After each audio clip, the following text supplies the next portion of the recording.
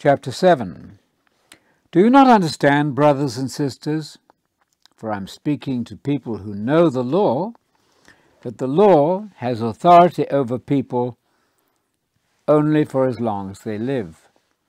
A married woman is bound by the law to her husband as long as he lives. But if the husband dies, she is freed from the law concerning her husband.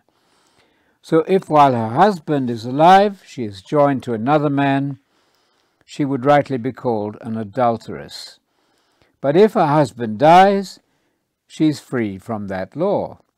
And if she marries another man, she would not be guilty of adultery. So then, my brothers and sisters, you also died to the law through the body of Messiah, so that you could be joined to another, to him who was resurrected from the dead, in order that we would produce fruit for God. For when we were under the power of human nature, the sinful passions aroused by the law worked in us to produce fruit to death. But now we've been freed from the law because we have died to what held us in bondage, so that we serve in the newness of the Spirit and not the oldness of the letter. So what shall we say then? Is the law sin? Absolutely not. Certainly I would not have known sin except through the law. I would not have known about coveting unless the law had said, do not covet. But sin, finding its opportunity through this commandment, produced in me all kinds of coveting. For apart from the law, sin is dead. I was alive apart from the law once, but when the commandment came, sin became alive, and I died. And I found that the commandment which was meant to lead to life led to death. For sin, seizing an opportunity through the commandment, deceived me, and through it killed me. So then the law is holy, and the commandment holy, right, and good. Then did what is good become death to me? Absolutely not.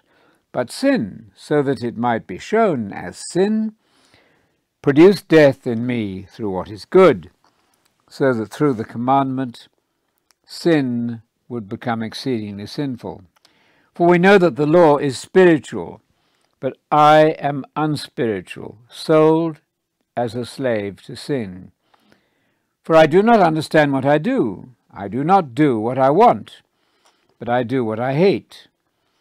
But if I do what I do not want, I agree that the law is good. But now it is no longer I who do it, but sin which lives in me.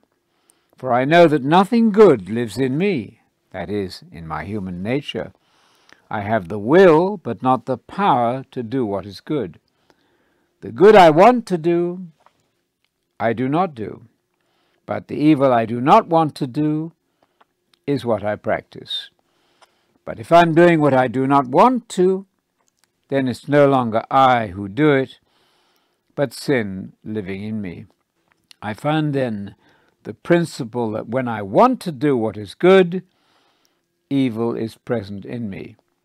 For I delight in God's law in my inner self, but I see a different law at work within me, warring against the law of my mind, and bringing me into captivity under the law of sin which is within me. What a wretched person I am! Who will rescue me from this body of death? I thank God through Jesus Messiah, our Lord. So then, with my mind, I myself am serving God's law, but with my human nature, a law of sin.